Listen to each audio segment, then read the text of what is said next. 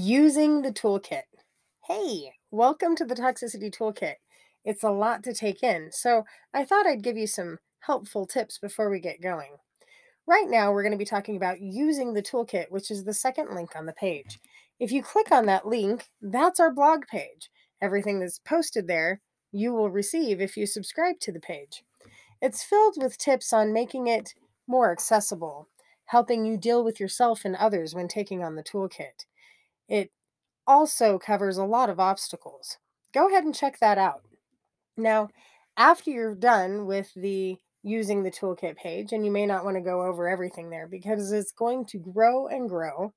Now you're going to get into the actual how to do it files. And so you'll start with the toxicity toolkit itself. And then after you're done with that, you're going to move on to the first month and the 5 weeks it contains, the second month and the 4 weeks it contains, the third month and the 4 weeks there. And then you'll graduate out of level one of the program. And that's 13 weeks total, starting on week 0.